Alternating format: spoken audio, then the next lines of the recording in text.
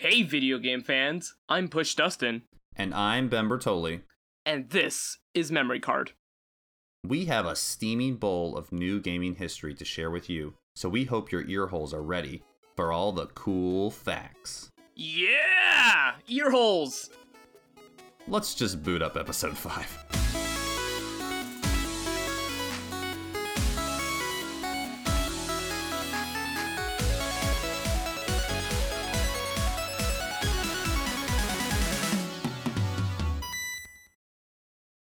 So today we'll be talking about limited edition consoles, those bling bling gaming machines. Right, and we're gonna both be the experts on this one. So we're gonna go back and forth just like we did with the game controllers and explain some of our wackiest favorites here. So I'll be starting this time, and the first console that I would like to talk about is the Hanshin Tigers GameCube. Now, this one's not too wacky, but it's still pretty interesting. So the Hanshin Tigers are a baseball team in Japan. They're based in Osaka, and it's kind of like the Red Sox of Japan. They're pretty popular, right? Like one of the most popular teams. Yeah, they're one of the more popular teams. Their fans are pretty intense. They are known for being crazy. And releasing live tigers on the field. Exactly. No. But the Hanshin Tigers they're quite fanatic, and in 2003, Nintendo was like, hey, we're going to make a console just for you. And so that's what they did. At the time, the Nintendo GameCube was not selling so hot. It had a price drop, and they were also including a version which was called the Enjoy Pack Plus in Japan, which had a Game Boy player attached to it. So that way you could also play those Game Boy games on the home screen. So the Hanshin Tigers GameCube, it was actually part of that series. It came with a Game Boy player, also a GameCube controller, which was unique, and a uniform. When you say a uniform, do you mean just like a shirt or like a whole outfit? Just a shirt. Okay, all right. Yeah. The GameCube itself and the controller, they have like the stripes, black and white stripes, kind of like a baseball uniform. They're not orange like a tiger? No, it's not orange. Oh, okay. Yeah, it's just black and white. So the Hanshin Tigers, it was being sold for about 27,700 yen, or at the time, $240. It's not too bad. Yeah, it's not too bad.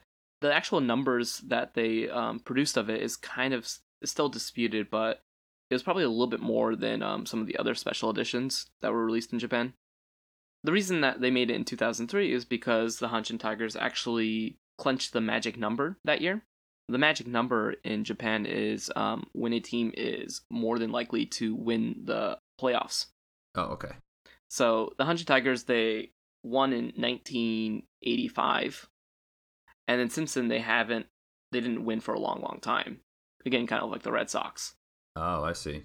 After they won in 1985, the Hanshin Tigers fans actually threw a statue of Colonel Sanders into the river. Why? Because it resembled the first baseman, Randy Bass. But because they were happy? In their celebration, they threw the statue of Colonel Sanders into the river. Since then, they didn't win, so there was a long belief that the Hanshin Tigers had the Colonel Sanders curse. The statue was actually recovered in 2009. So they won with Colonel Sanders still in the river. That's amazing. But yeah, anyway, the console came out, came with a Game Boy player, had a pretty cool controller. All right, well, as far as weird, I guess it's not that weird. It's baseball themed console. Okay, I'll give it like a 6 or a 7 for weird. Cool factor, it's kind of cool. I'll give it like an 8.5. But I'll tell you right now, it can't outdo the coolness of my first console, and that is the 2004 Mountain Dew Xbox. Ooh, gamer fuel. Yes, exactly. So, there's all the memes and such about Mountain Dew and how it fuels all of us gamers to the max. But the Mountain Dew Xbox was a limited edition Xbox that was only available through a Mountain Dew sweepstakes. And it was kind of weird because you had to pay $100 and you had to pay for shipping. Mm-hmm. But you also had to acquire 550 Mountain Dew points. Oh. and like put that towards it, which I guess is why it was only like $100. It was like a sweepstake as well, or It says it was a sweepstakes, but you just had to like show up the first day that it was available, like online or something, to reserve it. So Okay. less of a sweepstakes, more of just like a drink a redonkulous amount of Mountain Dew. Because I thought like, oh well, maybe every can was 1 point and every like 20 liter was 5 points. But the breakdown was every 20 ounce, every 1 liter, every 2 liter, they're all worth 1 point. oh, so it didn't matter.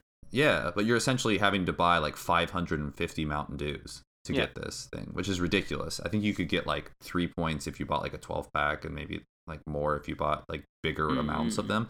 But essentially, you're looking at spending $550 on Mountain Dew before you pay the $100 to buy it as well. So this thing was, it was like Mountain Dew green. It has this little like jewel piece on the top that says like Mountain Dew limited edition. There were 5,000 units made. Like that was it. And the very first day that they went up for reservation online, they were immediately sold out. There's actually a lot of people who drink more than 550 cans of Mountain Dew. Apparently, it also came with Project Gotham Racing 2 or Amped 2. I think you got to pick which one that it came with. Okay. But the weirdest fact about this Xbox is that there is currently one underneath the couch that's like 15 feet behind me. Oh. Because my cousins who live in Ohio somehow got their hands on one. I don't know if they put in the 550 Mountain Dew points, but about 2 years ago, their mom was cleaning out the basement and was like, hey, Ben likes video games. And she was like, do you want our limited edition Mountain Dew Xbox and all of these games for free? And I was like, heck yeah, I do. Are you kidding me? Like, I don't even like Xbox that much. But yeah, so that's one of the rare consoles that I own, despite not being big into Xbox. Or Mountain Dew. Yeah, it's an interesting one. There's also a Taco Bell Xbox 360, but that's a story for a different time. I've heard about that. That like actually makes the Taco Bell sound, right? Yeah, I think it does, which makes it that much better. But all right, so what do you think? Mountain Dew Xbox. In terms of coolness, it's obviously a 10 out of 10. Yes, true.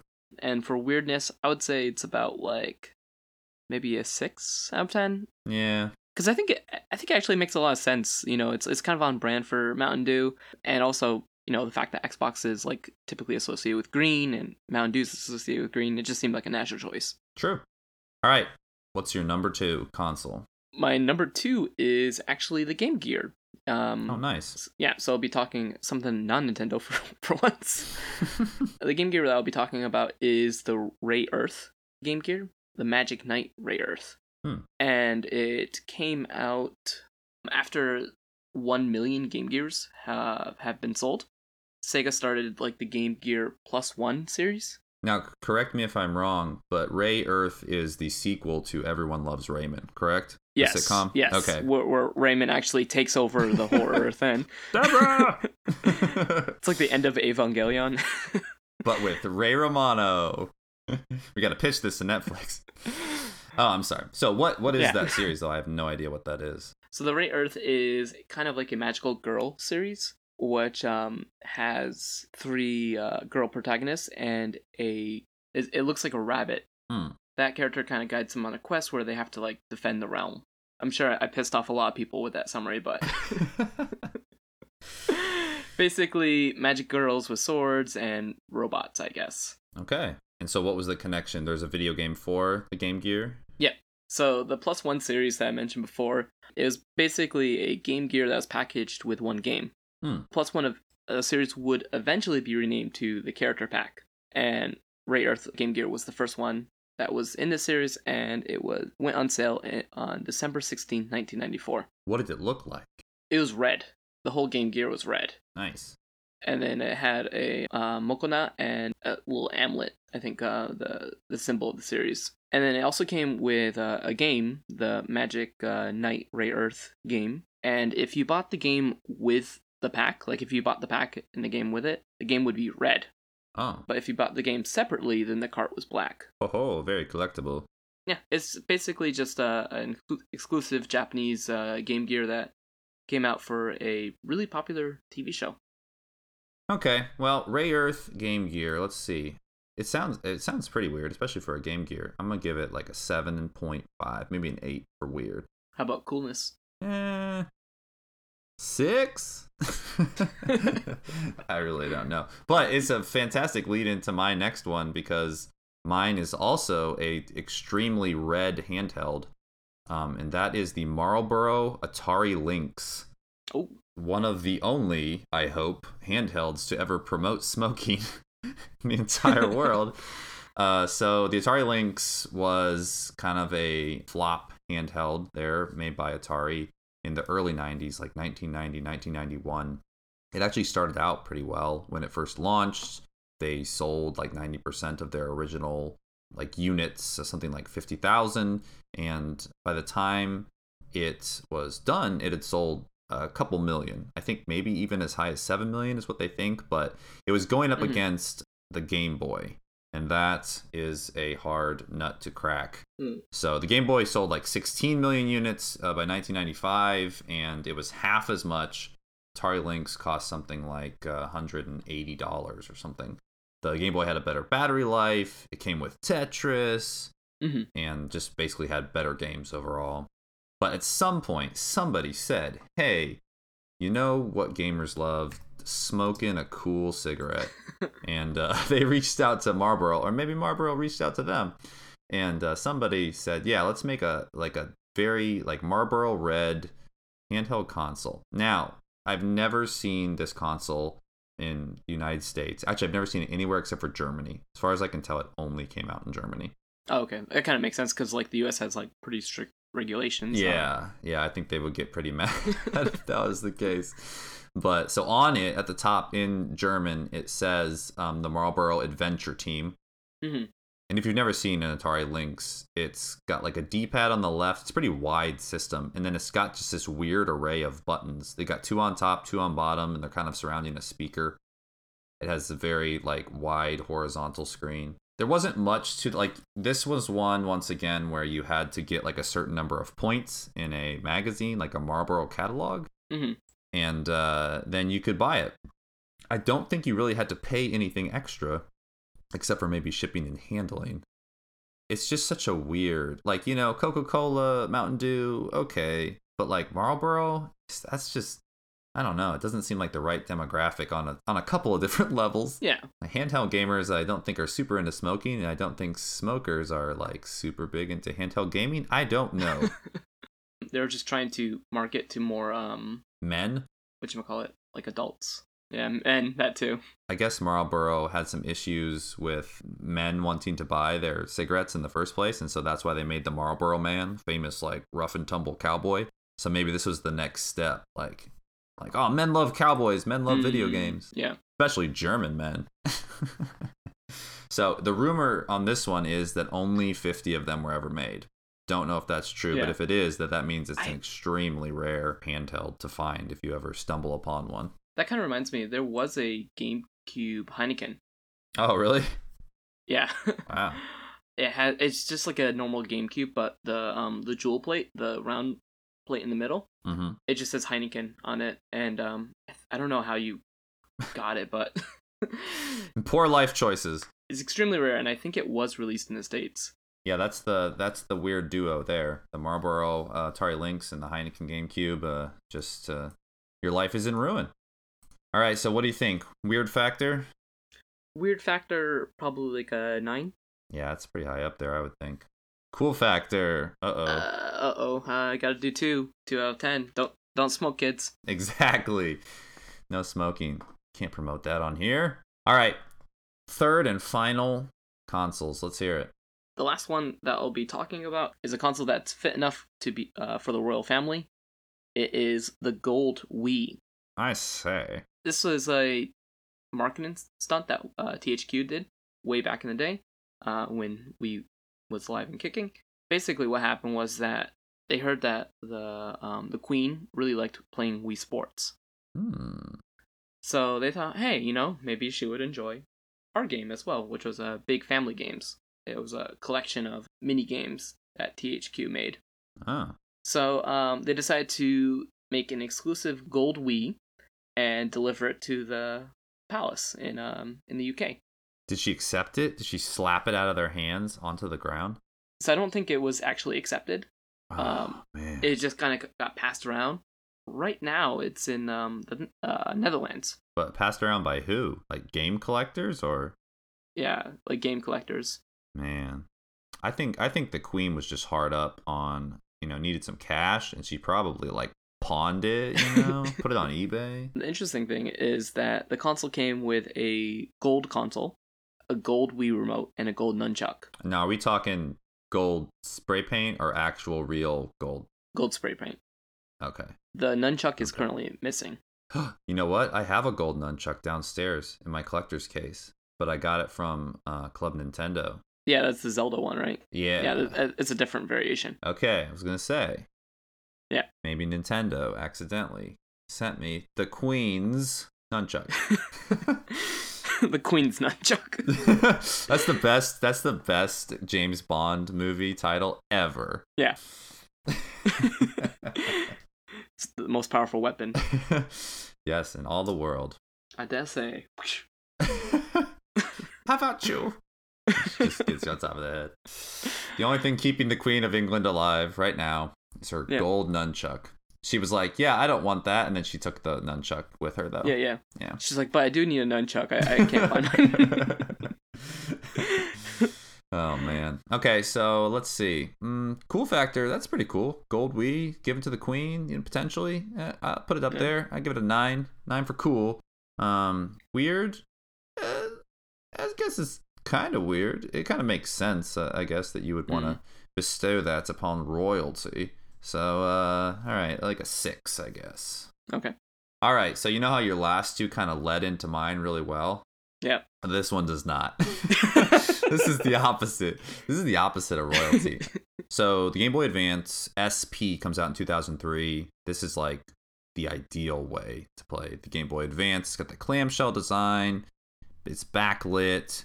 Before Apple decided to get rid of the headphone jack, Nintendo did it. Super trendy.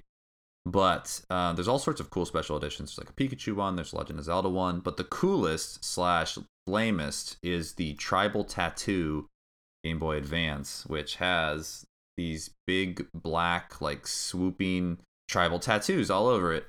I mean, it's just horrible, but it's so horrible that it's great. It really is. There's one on the front. There's 3 on the inside. And I think possibly best of all, there was an official Nintendo ad for it that featured Mario, who had his sleeve rolled up, and you could see that he has a tribal tattoo, which just, is official canon now in the series. And the tagline was, if it's cool enough for Mario, ... then apparently you should get it. Mm-hmm. I need a tattoo of Mario with this tattoo on me, is what I'm thinking. But yeah, I mean, it's just like the most bro-y tie-in I've ever seen. Yeah. Like, I don't know who saw that and was like, yeah, tribal tattoos. I guess the same kind of people who get tribal tattoos. I'm looking at the ad right now, and you can get like 4 exclusive MP3s. Whoa, hold on. I'm going to get to that. Yeah, let's talk about this. So if you register the fact that you bought this on something called... Do you know what Winamp is? Yeah. I had Winamp. But I had no idea. Somehow that completely passed me by. So if you bought this Tribal Tattoo Game Boy Advance, there was all these perks that you would get.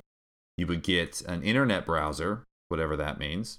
I mean, like, I know what an internet browser is, but I don't know how you can give someone a new one for buying a Tribal Tattoo Game Boy. You get wallpaper changer. You get 5 wallpapers. You get a screensaver. You get a Winamp skin. You get 4 exclusive MP3s. Mm-hmm. And you get 500 stars, which I don't know how stars were used in that program. But if we're talking Mario here, that's a lot of stars. That's a lot of stars. There was, like I said, quite a few different Game Boy Advance special editions out there, but none were quite so terrible as this one. And that's why I love it. I don't own one. I would sure love to. All right, so what's your ruling on this one? Cool factor, maybe like a 6. 17. Oh, okay. 6 is good. Because, tribal tattoos are, they're gone. It's not a thing anymore. Yeah. No one's doing it. If you do it, you're kind of weird. Mario killed it. Yeah, thanks, Mario. Yeah, really. The hero that we didn't know we needed. And then weirdness factor, I would say like 8. Okay. Yeah, I mean, like who thought this was a good idea? And it came out in like Europe as well. Yeah, I believe so. Someone at Nintendo was like walking around with their, sleeves rolled up one day. Miyamoto was just like, that's it. Miyamoto pointed over there and said, "Batman, he's the future."